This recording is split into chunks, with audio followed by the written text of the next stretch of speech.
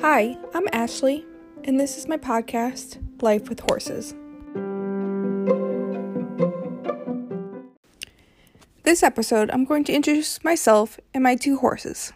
So a little bit about me. I had my first pony ride when I was about 2 years old.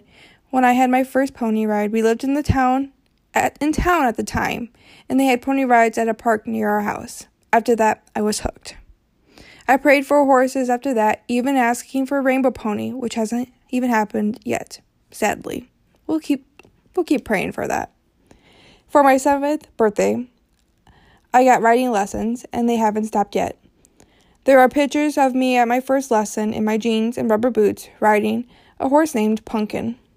The barn I rode at had small schooling shows, and my first schooling show did a little walk-trot class, again in my jeans and rubber boots, but this time in a button-down shirt.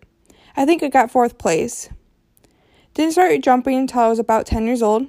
My trainer at the time didn't let us jump until we were able to canter a 20-meter circle before even starting pole work.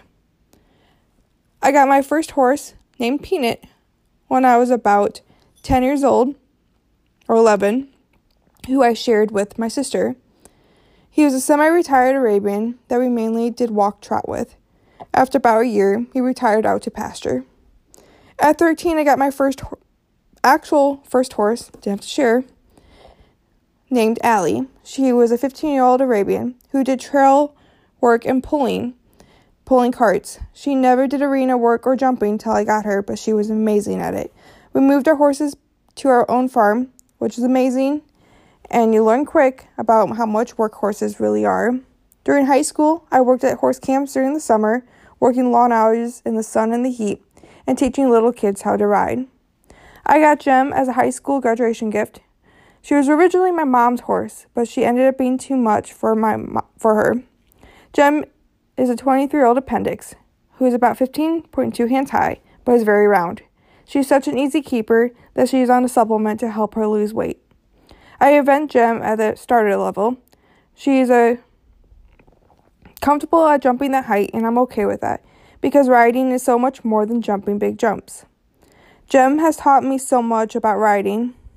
When I first got her, she had trouble tying, getting from the field, the mounting block, picking up her feet for the farrier and such, and cantering. She has taught me so much and still teaches me every day. I got T at the end of April of this year. He's a 16.2 hand-high quarter horse. He was originally bred to be a halter horse, but hasn't been done pretty much anything at all until I got him. He is 9 years old, and I'm hoping to vent him. I'm still working on flat work, and we just started doing trot poles with him, and he seems to love it. I got into eventing because my old barn owner was into eventing, and it was fun, but I didn't really get into it until this past year or two. It's always been a dream of mine to ride in the Olympics, but realistically, I'll be totally fine getting to training level. I love to work full-time with horses, but it's not in the cards right now, and my horses right now give me enough to do.